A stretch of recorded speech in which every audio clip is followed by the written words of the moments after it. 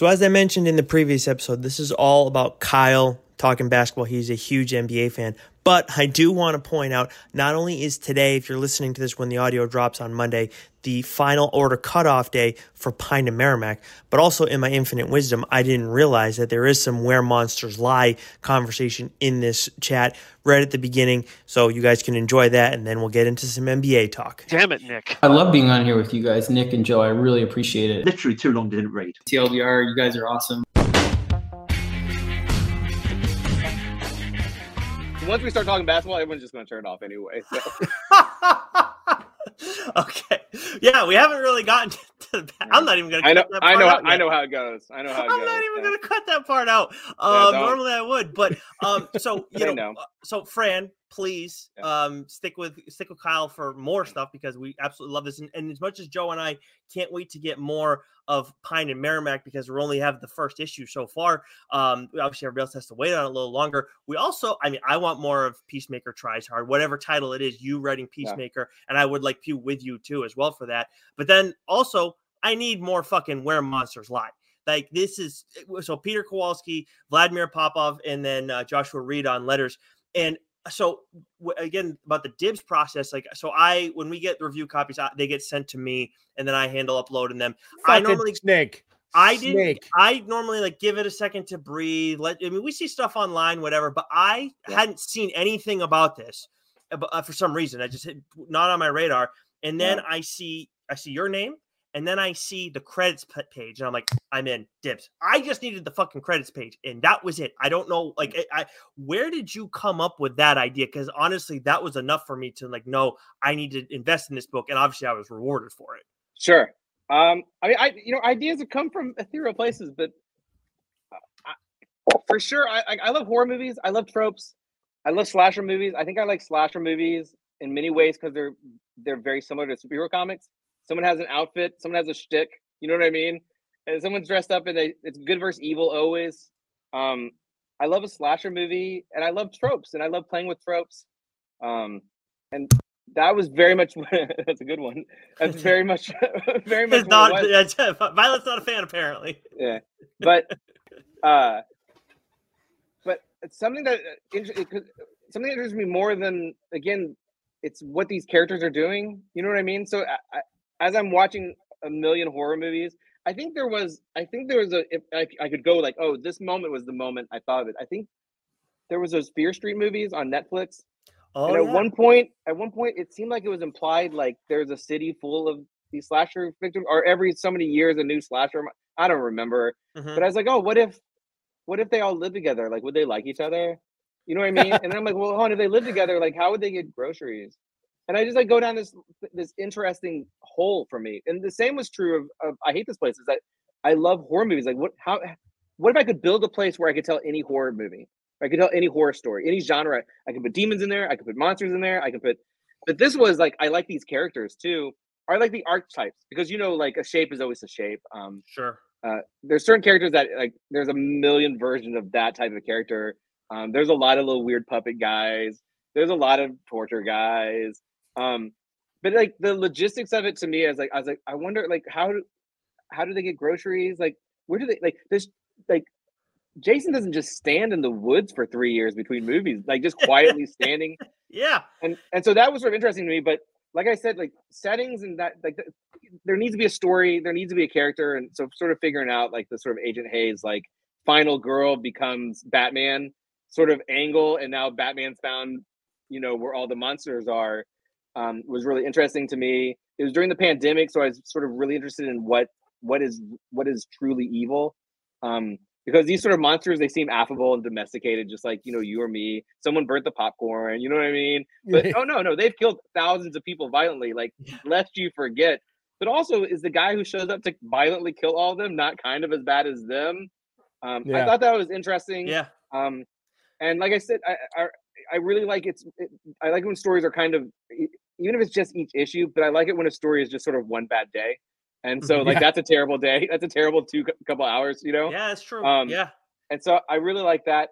Where Monsters Lie was such a joy for me. I didn't sweat it. I'd actually pitched it. That was what the book I would have done after I Hate This Place.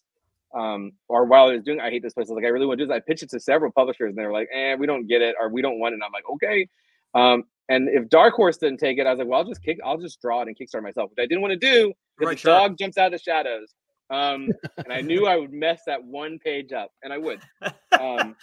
I see. This is another time, Joe, where we're hearing this from somebody, because we had this with Mark. You brought up Mark Russell before with Not All Robots. Like, nobody, like other people weren't interested in it, and then AWA took it, and then that one won an Eisner. Yeah, won an Eisner. So, in this, I read this, and honestly, like kind of like the town of Jamesport and Pine and Merrimack, where like I see that name, and it's like I've never heard of this town, like a town like this. It's like Kennebunkport, right? Yeah, but it feels like feels like a familiar name. I read Where Monsters Lie, and I'm like, how have we not fucking had this before? Yeah, I'll tell you another thing that I really sort of endeavor for is when I tell a story, I want it to feel very familiar, but I want it to also be not that thing at all. You know what I mean? Like, I think don't you recognize these tropes? Don't you recognize these ideas? People go, oh yeah. And then you go, but look, it's dumb.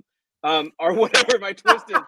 But I think accessibility and familiarity are really important tools for me. I think for any writer, but for this, the advantage of using these very familiar tropes is that there's a built-in shorthand. So when I sort of set up, hey, at some point I want Texas Chainsaw Murder to fight Jason, like people are gonna go, oh, I kind of want to see that fight, right? But it's not them; it's these other characters. It's not them at all. It's different characters, but they're close enough. Like you get the concept of like. Sure. This trope versus this trope is very interesting. And like how many monsters can I squeeze into a town?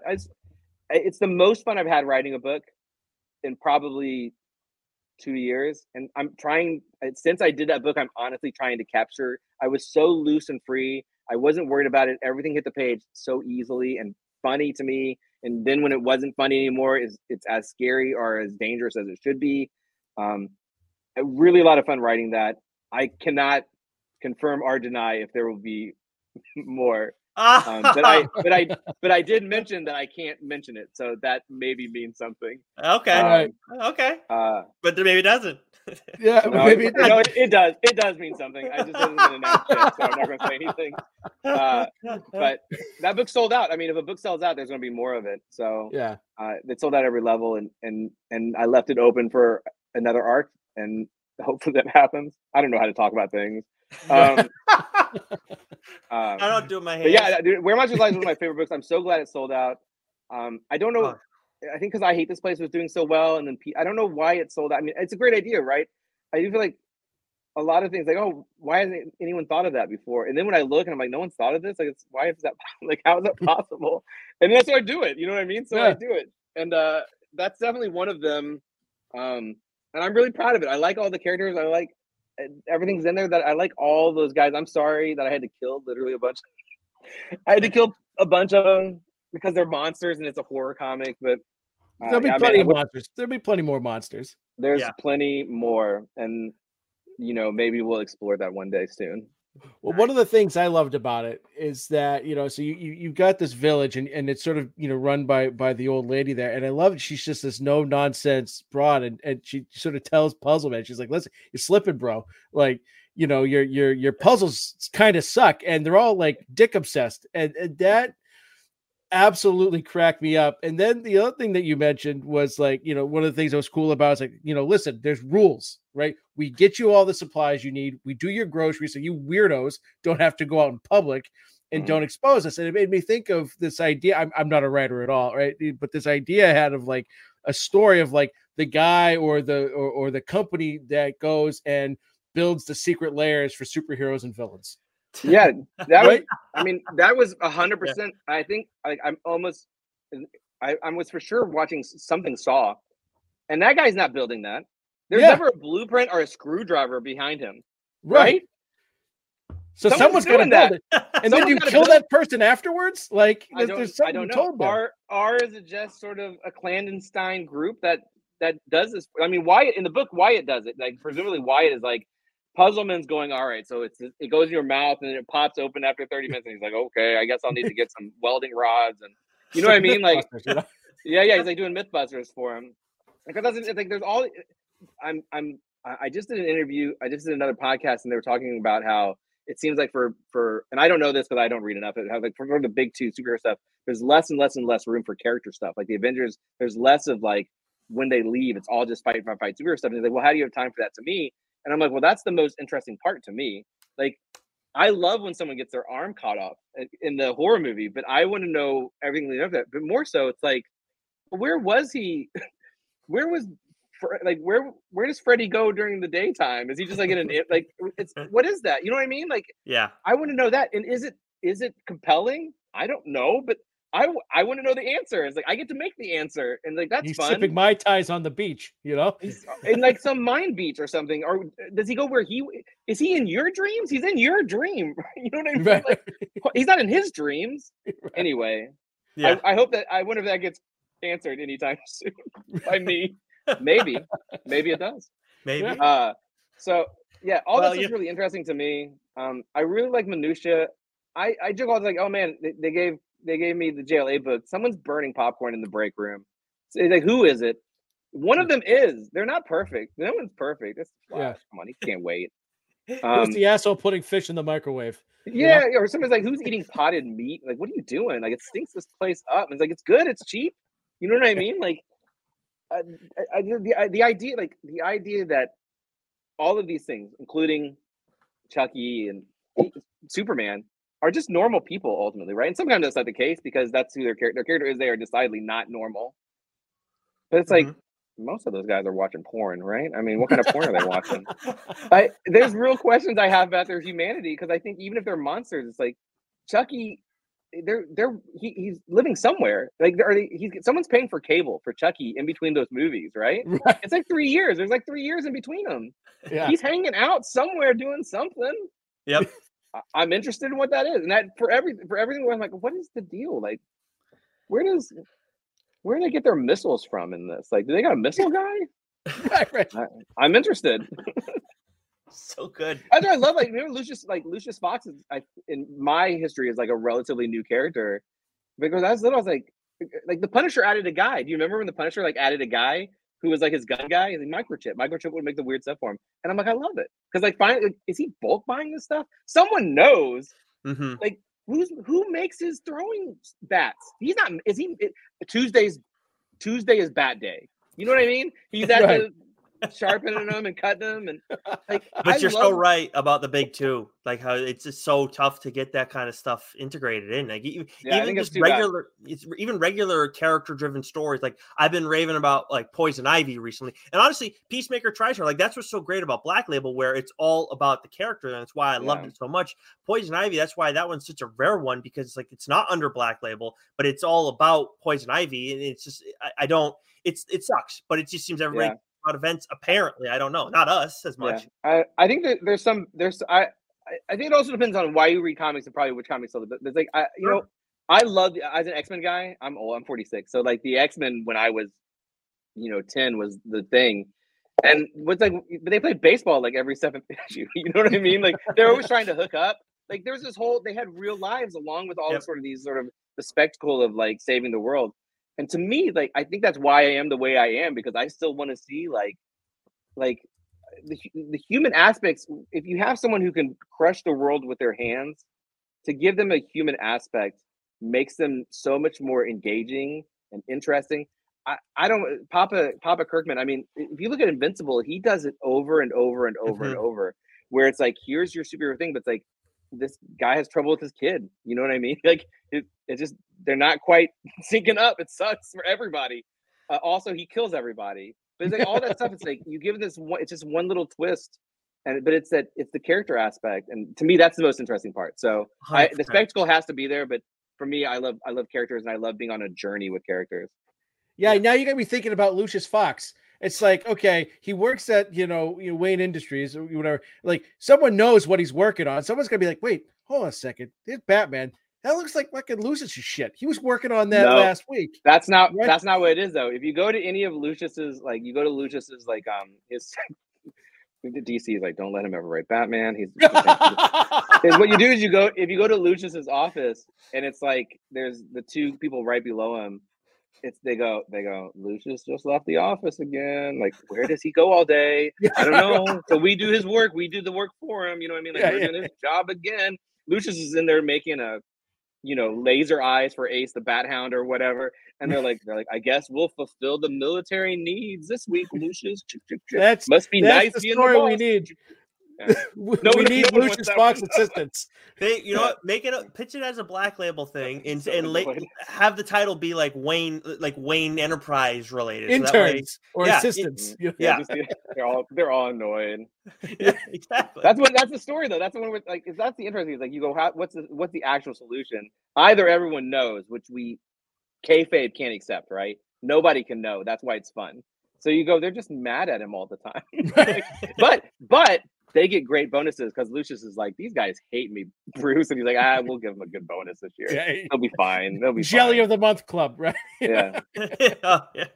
Well, Kyle, normally when we have first-time guests on, the last question that we actually ask them is, what have you been reading lately? But I know you said you've got the impression that you haven't been able to read as much lately. And I'd rather ask you for a basketball take on your way out. Good.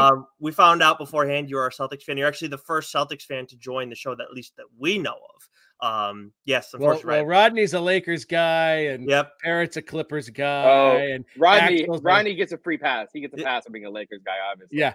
Well, have you watched Winning Time? I haven't seen season 2 because I was boycotting HBO Max. Oh, okay, fair enough. But so well, the best thing about the ending to that is they unfortunately they didn't renew it, and it ends with the Celtics beating the Lakers. So way to ruin it for him, Joe. I knew it happened. Kidding. But so then and then Axel Alonso is a Warriors fan. But I'm just curious. Whenever you get a chance to talk basketball with people, what's the first thing you're hoping somebody doesn't bring up? Because I know, generally speaking, when somebody wants to talk to me about Kyrie stuff, it's like I know we talked about it a little bit beforehand, but personally, I'm like, I covered him for a couple of years. I know, I get it. Like, I've seen what it's like. I've heard stories about like how that aren't out there, like about how kind of he can be a dink. Like, so I'm like, I get it. Believe me, I know. I need more Kyrie in my life. What's that story for? What's that player for you? Oh, I'll tell you, that's a tough one. There are several players I don't like, but people don't really talk about them. And then like whatever hate LeBron garners, I don't think is super fair. Ooh. So if someone wants to talk about LeBron, like I'll happily talk about LeBron. In fact, the guys I don't like, I'll happily talk about because I just love talking basketball. I would say the thing that I've noticed happening now, which is more than no one's doing it to me, is sort of the even vague idea that Michael Jordan is not the greatest player of all time. That if anyone wanted to, there's zero. The only argument against, to me, that there's a player better than Michael Jordan is Bill Russell, who objectively was not a better player than Michael Jordan. So it's a tough one. And I also think someone could maybe try to make an argument that I go, well, that's interesting, where they say Wilt Chamberlain is the single greatest player of all time. Maybe. Because statistically, he'll never be matched in what he did. He led the league in assists one year just to prove that he could do it. He's insane. There's a story that he fought a cougar in the woods. And the next guy, he's like, that's a true story. So Wilt Chamberlain, I think that's the one where I'd be like, I can't engage with you even intellectually in this debate because you're coming from a place that doesn't make any sense to me. I love basketball. I love basketball talk. There is some, whenever I like it so much. I have had conversations where things are said and you go, oh, you don't feel like you don't actually know anything about basketball. And I don't like that. I don't like that at all. But I love talking about basketball. But I think the recency bias is a huge thing. And like, I get it. And, I have some hot takes that I know. I have a couple friends and I'm sure like every time it comes up, they're like, he just won't let it go. And I'm not going to say them here. Because one of them is not popular. But well, I need to know now. Yeah, it's very tough for me to say it in a way that doesn't make me sound like a moron. Okay, but I think here's the take: Kobe Bryant's sort of overrated for being at one point the best player in the world, but people like to put him in the top 5, and it's just not real. For a lot of different reasons. Paul Gasol had a better win rate than he did.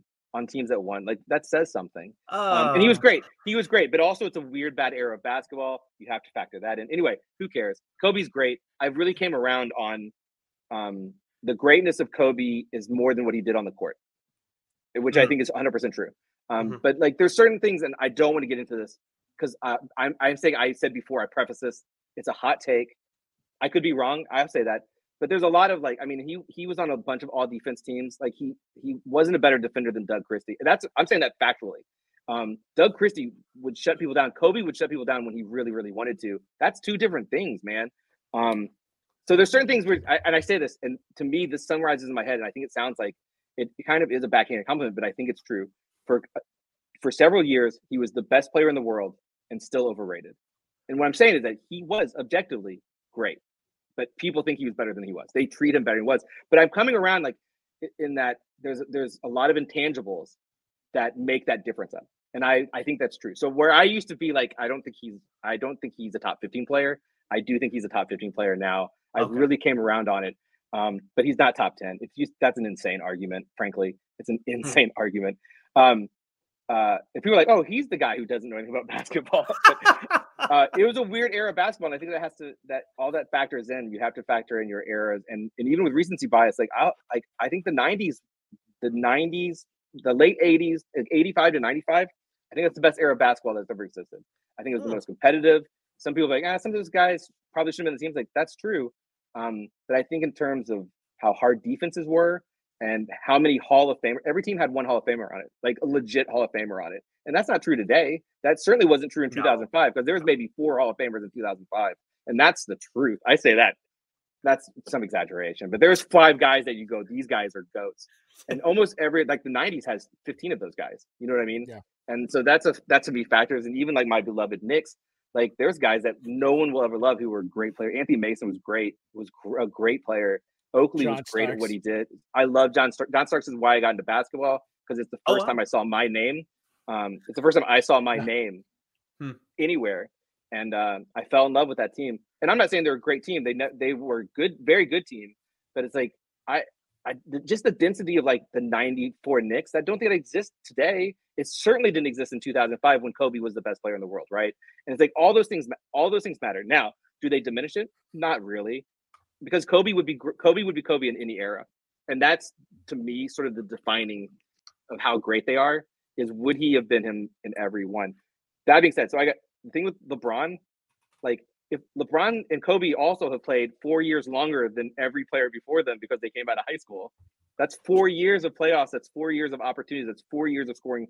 Kobe didn't come out scoring much, but that matters too because people look at stats. Just like we were talking about Kyrie before, is that him and KD, their stats are always great.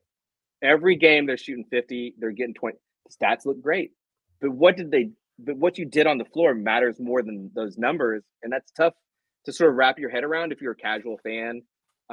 Carmelo Anthony scored a lot of points. And when you got those numbers too, you can pad your stats in games that are meaningless, right? And then when the games matter, if you're taking bad shots while someone's open, and it's a close game, you know what I mean? All those things matter. I fucking love basketball. I love talking about it. I can't think of a lot of times where I was like, I don't want to talk about this because there's also like the cycle of stuff for the NBA is pretty quick. There's few things that stick where you go, have we been talking about this for 6 months? Yeah. You know what I mean? Like, man. I do know things. Yeah. But Kyrie was for a long time, and I do dislike him intensely because he was maybe the worst. Him and Jeff Teague were probably the 2 worst Celtics players to have to sit through for like the last 5 years. Wow. That's a pull. He did not want to be there. He did not like it there. I'm curious then because the era from that era, the guy who I always feel like gets the weirdest takes is Tim Duncan. I know Kobe can be polarizing, but Tim Duncan's top 10. I don't get the heat that Timmy gets. Like, dude, I don't either. And there's sort of the modern argument. It's an interesting modern argument. First of all, here's the problem that when I fell in love with the NBA through a defensive-minded, very blue-collar team, which was the New York Knicks. Watching a team dominate defensively is thrilling to me, but it's boring to your casual viewer. 100%. And so they didn't ever like the Spurs to watch them, even though I would argue that Manu Ginobili is one of the most exciting players that ever played the game. He was doing something sort of incredible every game. He slapped a bat out of the air once during a game. Like, that's pretty cool. But there's the sort of modern argument against Tim Duncan is that his teams were so good. I don't think Tony Parker would have been as good as Tony Parker was, which I don't know how good that was sincerely if he was on a different team. And after those two guys, you're talking about Bruce Bowen. Like, Bruce Bowen couldn't make it. It's not good teams. It's really well-coached teams, and they were all very technically sound. But they were boring. Big shot Bob. Robert Horry. Listen, Robert Horry was on 5 teams where he was great. You know what I mean? Where he's big shot. To me, he's always going to be a Rocket, right? But probably he's more of a Laker than a Spur, right? Don't you think? I'm a little bit younger than you, so I think of him as a Laker first. Yeah, I think because of that Rocket team. Here's what I always remember about Robert Horry. Again, I can talk about basketball at length. Is early on, like a few years into his career, Hakeem Olajuwon said he was the best player he's ever seen.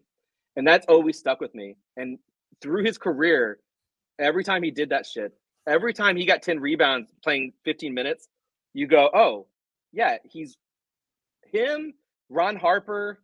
I'm going to blank on. There's certain guys, a Tony Kukoc, are way good. And they go, listen, I'm not going to be Hakeem. You know what I mean? Mm-hmm.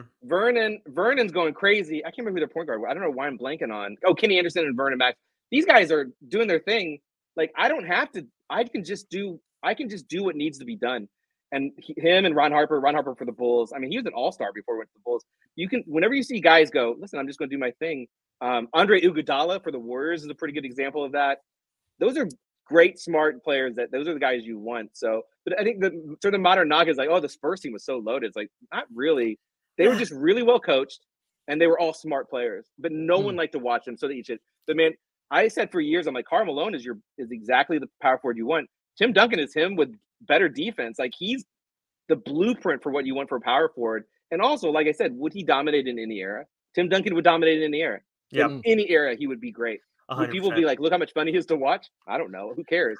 Like, who cares? It's annoying because it's like people want to like count wins. They don't want to count wins like in terms of titles and stuff like that. It's like, how can you not give it to Tim? And I'm looking because you mentioned 2005. I pull up the All-Star list and look, Kevin Garnett arbitrarily. Oh, but like Kevin Garnett is on that All-Star team with Tim Duncan. Obviously beloved here. You're not going to hear me talk smack about Kevin Garnett, but it's like Tim Duncan. I know it was a well-coached team, but he ended up winning more. Like it's got to count for something. That Spurs team won 50 games in 3 different decades. Sorry, that's no one else has done that. Sorry, and that's because of Tim Duncan. I think if Manu played on a different team, we would have been like, that dude's great. Would he have been a Hall of Famer? I don't think so. I don't know. I don't think he is a Hall of Famer. Was good enough. He was good enough that we would talk about him. If Tony Parker went to the Clippers, we wouldn't exist. We wouldn't talk about him. I agree. And I think that's true of almost every guy. They also, whomever was their like Croatian center who came off the bench, eventually went to another team and was really good. Like they had like a cycle of just a great rotation of bench guys, and now they've got Wemby. Top 10 player. Wemby's really interesting. It's an interesting time. This year is a really interesting year of basketball. There's a lot of players who I can't wait to see what this player does. I hope this player is healthy finally. I would love to see a full year of LaMelo. I think he's a really fun player to watch. That's a bad team. Yeah. That's another thing where you think like if like Barkley has gone on to be Barkley, right? But if he wasn't in people's minds, no one would talk about him based on his career. You wouldn't go, look at this amazing career. He played in 1 finals, right? Mm-hmm. But he was a great player. He was a great player. And there's a lot of guys like that where time passes and you just go, well, I never saw. I'm going to say Anthony Mason again. He's not my example for this, but Anthony Mason was like a 300-pound point forward who played 48 minutes a game when he went to Charlotte. But like he played great defense. He could pass. He couldn't really shoot, but he was fun. But like those guys disappear. They're going to disappear from time. And so recency bias, and then people start like getting into the stats. I heard, in fact, I saw an article where they're like, oh, the modern fans think Kobe is wildly overrated because of his efficiency, because he was so inefficient. And it's like, it was all ISO ball where he's getting triple teamed. Like, of course he couldn't shoot. So there's stuff like that matters. But there's also stuff, like I'm going to So like, I mean, like right now, Gil Arenas is really getting like oh Gil God. Arenas, because he has a really popular podcast, right? Yep. People are starting like, oh, he scored 30 points per game. And listen, he did. He scored a lot. He also shot 41% for his career, and that's not because he was getting triple teamed. Like he just wasn't a very good shooter. But history, like perception changes, history changes. Yeah. I think LeBron is one. If he never went to LA, he would still be the most beloved player in the league. I think people would still love him, or love him as much as they could for the people who are mad that he went to Miami in the first place. I think he is inarguably one of the greatest players who ever played. I don't know where he's at. I think you can make it because of what he succeeded in.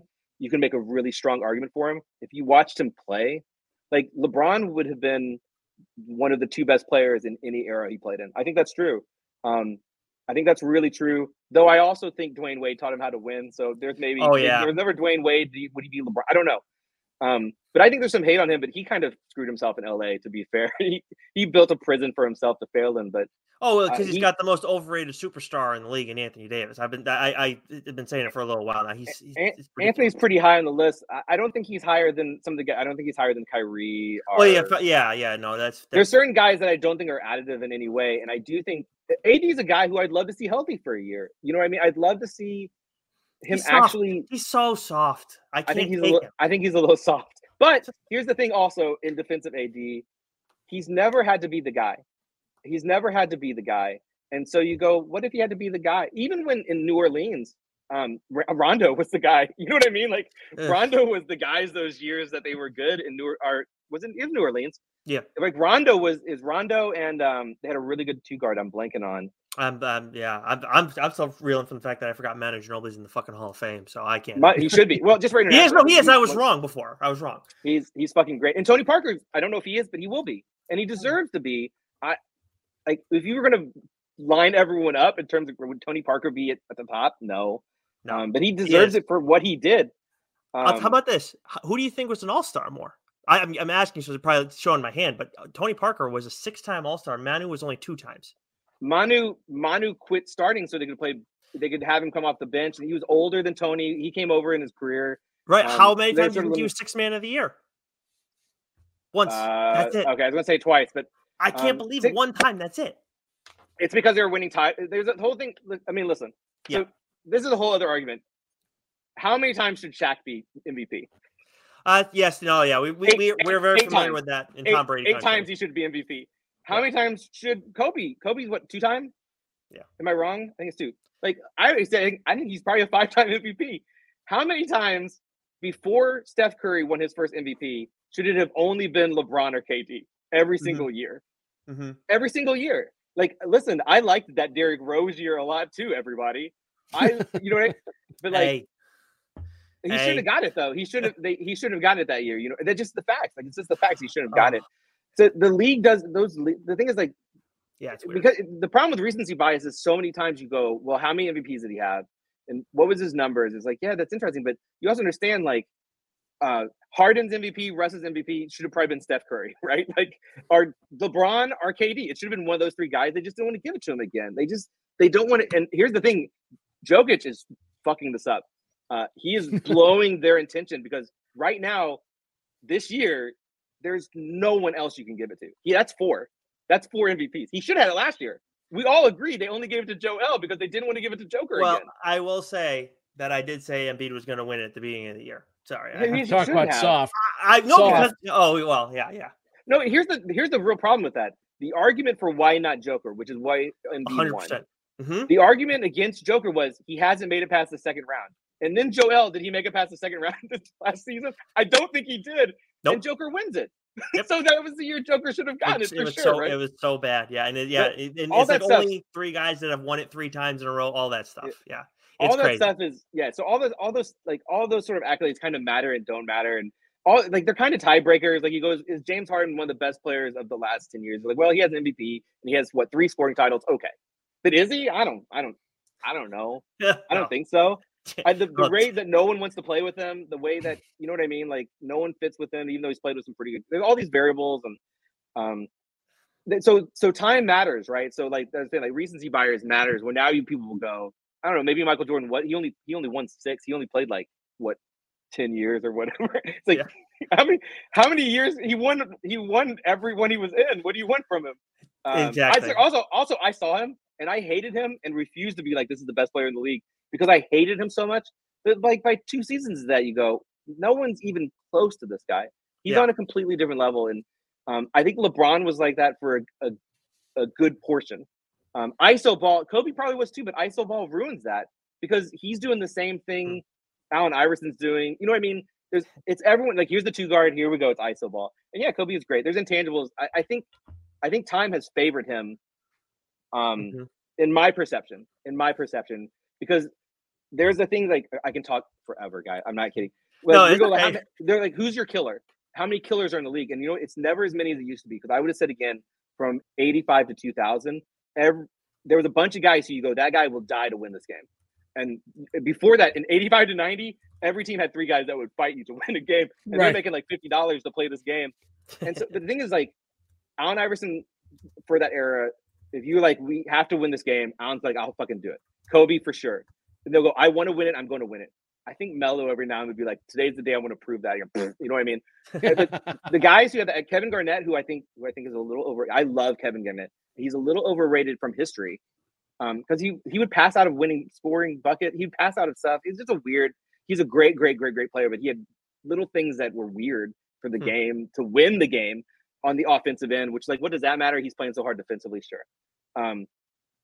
I got so distracted. But the killers thing is like even right now in the league, in the NBA, Steph is one of those guys, no question, right? Dame, we need Tatum to become one of those guys. And Tatum, like this is a great, like the press loves Tatum. He's not that guy. No, he needs it. They're not going to win it until he gets it. No, and I thought Jalen was going to be that guy, and he's not. Jalen can't dribble.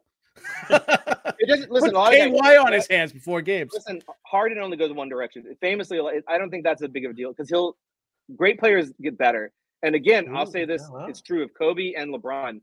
Everything you said negative about them, they got rid of. Kobe was shooting air balls, he quit shooting air balls. LeBron couldn't shoot free throws, he started hitting free throws. LeBron can't play defense, became one of the best.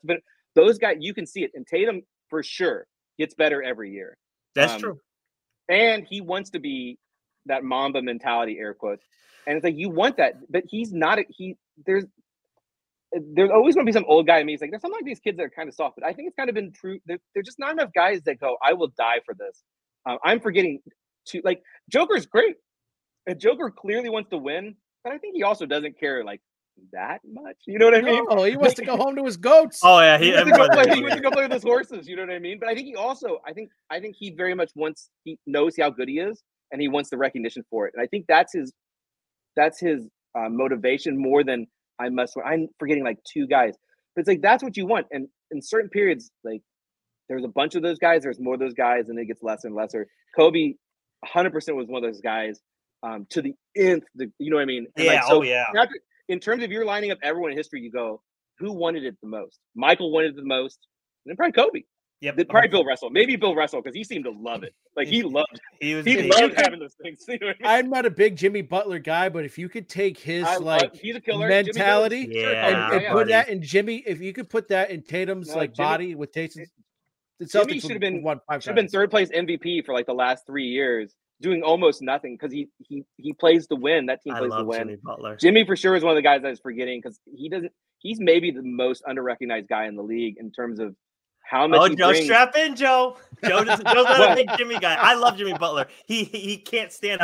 So I've come around because the thing with Butler is he's got that mentality. He's got that killer instinct. And like I said, if you took that and you put that in Tatum's like physical skill set, sure. Right? The Celtics, they would have won the last several titles, right? But the thing with that drives me nuts about Butler is like he just won't try until like the end. I don't think that's true. At least that's how. Yeah. Well, okay. Well, that's just like here's the thing. Here's the thing with Jimmy. Here, and I'm saying this. I think I'm saying this from a place of knowledge and fact. Jimmy understands how important the team is, and so if he doesn't have to do it, he won't do it. If he can't do it, he won't do it. But if it has to be done, you know who I this is Jimmy. Here's the thing. Jimmy's not one of the 10 most gifted players in the league. And so he is literally willing these things to happen, and he's smart. But he also is like, he recognizes a hot hand.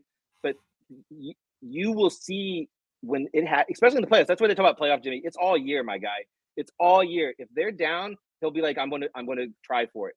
Sometimes it just doesn't work, and I love that because I love an underdog. I love someone who's trying, and because of this, so John Starks is my favorite player of all time. Just because he's why I fell in love with basketball. But I say factually, Marcus Smart's my second favorite player of all time. Ooh. And he also, if Tatum, if all those guys were just not doing it and not trying hard enough, he'd be like, it's fucking Marcus time. And here's the thing, not very good. but to see someone go, you fucking idiots aren't doing what you're supposed to be doing. I guess I'm going to have to do it. I love that. I love that someone is like, you have all the talent in the world and you're just shuffling your feet and complaining at the ref. I guess I'm going to start throwing threes up. You know what I mean? And here's the thing with Marcus. Every third game, he started hitting them.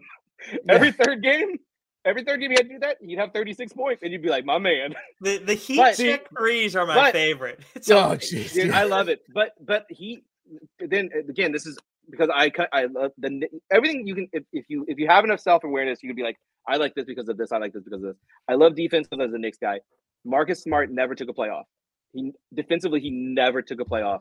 And to me, that's greatness. Like, to me, now, is he a great player all time? Probably not. But see, I love I want to watch. Well, see, I love Marcus, but I knew he had to go once he started calling out his coach, in the playoffs this year. Who, Ime? And what? Ime, he was calling out, right? Wasn't he calling out Ime? No, Mazzulla. Tweaker? Mazzulla? Yeah. Listen, first of all, he wasn't supposed to go. That's a truth. Brogdon was supposed to go, and they wanted to make that move to get Porky so bad. But the thing is, here's what I think hurt him. And I think because I watched every single game, is that even so, preseason last year, Tatum made some comment about how he was or believed he was like one of the top 5 players in the league. And me and my wife were like, you psychopath. And then he was one of the 5 best players in the league, like legitimately. Statistically. We'll say statistically. Mm-hmm. And Jalen, we call Jalen Daddy in my house because he was always the one you could rely on. Tatum would get hot. Jalen's consistent. Jalen will play defense every game. And if you really need 15, he's giving you 17, right? Those guys were getting better every year. And Marcus was still yelling at them. And Marcus was correct. Marcus was correct to tell them what to do and to sort of be captain on that team. And I think they just lost it. It's the same reason Brad Stevens left. It's because he's saying this is what we should be doing. And they're like, you know what I mean? They're like, we're 23 years old. Like, we're just going to play basketball. And I think because of that, they were like, can we sacrifice Marcus, who's probably the most beloved Celtic player, I would think, of the last 5 years. I would be Tatum is popular. Well, no one mixed bag up here. Yeah. No. So? It is. Never, I mean, we will never knock his hustle, right? And you are 100% absolutely correct. Like he all intents and purposes would lay it all out in the court, and he would literally lay it on the court. But I think it became, at least, from us up here, from our, we look at him and be like, we don't want Marcus Smart little bobblehead taking the last shot of games, right? And he would get infuriating in that way. And then, like when I was talking about, like in the playoffs, calling out the coach, like you can't. I understand, like you got to call, you call your teammates out. That's the kind of stuff maybe you do behind closed doors. When you go on national TV and say, our coach doesn't know what he's doing. We got to take the reins here. This is us. Like for me, that's what I said. I can't. I've had enough with Marcus. It's time to go. Right? You would rather have Mazzulla than Marcus Smart? Well, no, I wouldn't. I say this too, and I don't want it to be the Marcus Smart podcast, but if you think the year before when Ime was there, do you remember Celtics were once again just the team they were, get a big lead, blow it in the fourth, just a dumb fucking kid team. And Marcus said he basically said these 2 idiots don't know how to pass the ball, right? Mm. Do you remember this? He's like these guys don't know how, it's not even like they don't pass it. He's like they don't know how. And then they had a closed door meeting, and then they went on a 30-game winning streak. What do you think they were talking about in that meeting?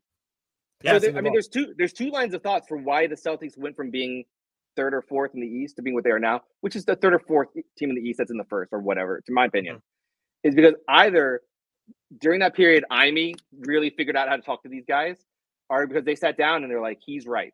And I believe that. Where you go, we got to pass the ball. Because you know what they started doing? Passing the fucking ball. They were so infuriating to watch Tatum shoot, to watch Brown and Tatum shoot threes when they're literally Dwayne Wade. They can get to the goal and get a foul every single play, and they're shooting threes, and they're not passing it. And that's what Marcus, like, they're not playing. Can you, like, imagine? I'll tell you another guy who's very similar to this. And like, if only they had one, if Marcus had like 13% more talent. if Peyton Pritchard was 6'5", I think he could be an all-star in this league. He's so good. He's just small. Like, he's so small. He's very small. He's always in the right place. He's just like Mark. He's always in the right place. He's always making the right move. If you get him rhythm, he's so good. And then you watch these two guys who have the green light, all the talent in the world, and it's like they're shooting threes. They're not even good 3-point shooters. They're not even good at it. I could have used Peyton Pritchard, hit 2 threes the other night. I'll tell you that much. Very rough. That's the thing. Like, the Celtics guys, everyone's like, they're so good. I'm like, I love them, and they are good, but they're not as good as people think they are. It's the media buy. Like, but I think this year, dude, Jay Rue and Derek White is a gross backcourt. That's the kind of guys I want to watch. I want to watch guys 100%. Who always play hard, who always make the right decision. Are they going to do a cool dunk? No. Probably not. Are they going to do like a step back? No, they just go to work, and they're so good at it. And if this Celtics team, it's the Celtics podcast. It is the first team where the bench is so thin that after a certain player, you can see how much better everyone else is. And basically, anyone after Corny looks like they shouldn't be in the league when they go out there with the other guys on the team. Like Panton,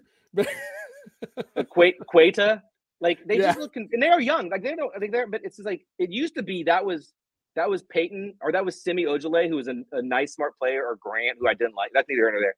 But they were so deep, and now it's like we're so thin. Like Corny's like Corny. Like I love Corny, but like he's not like a great player. But right after him, it's like you can see like, and that team's so good. Like we watch everyone. I turned on. Who did I watch?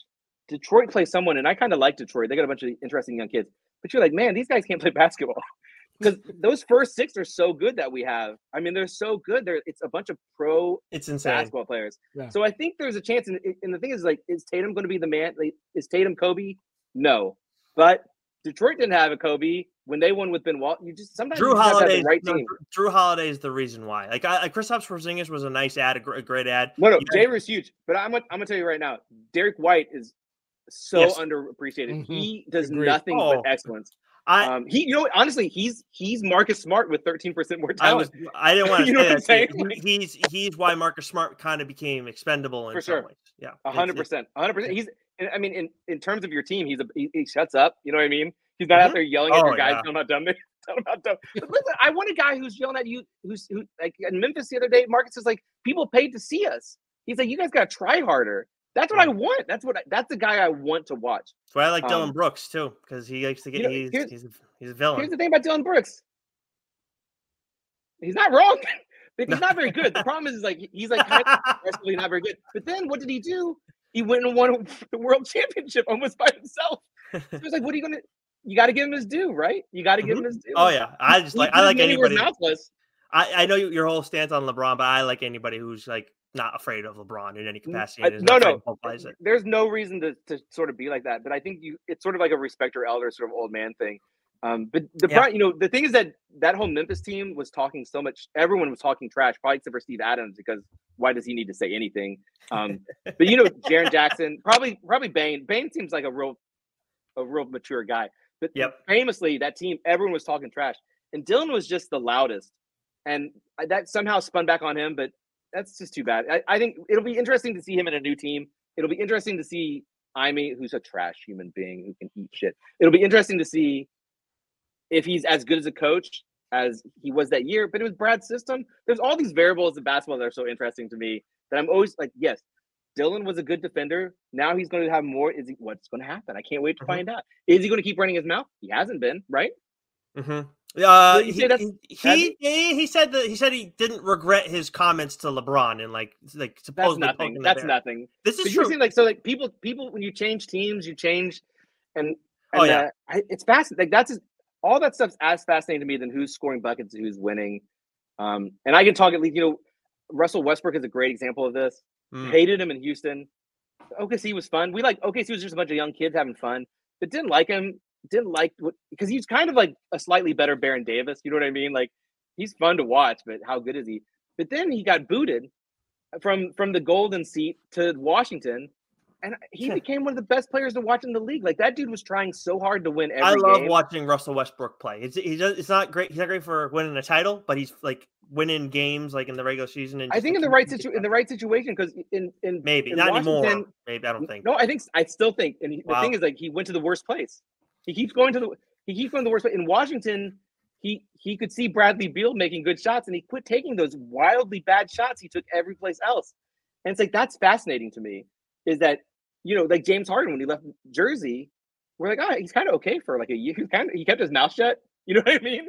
He kept his mouth shut and just kind of played the best he could. It's like, we let James Harden fine for a year, and then he fucking ruined that. But watching players move around and sort of seeing like the pack mentality for teams to change, I think is always really fascinating. And like I said, there's a bunch of guys that are really good that are on really bad teams, so that, they'll never get their due, which is unfortunate.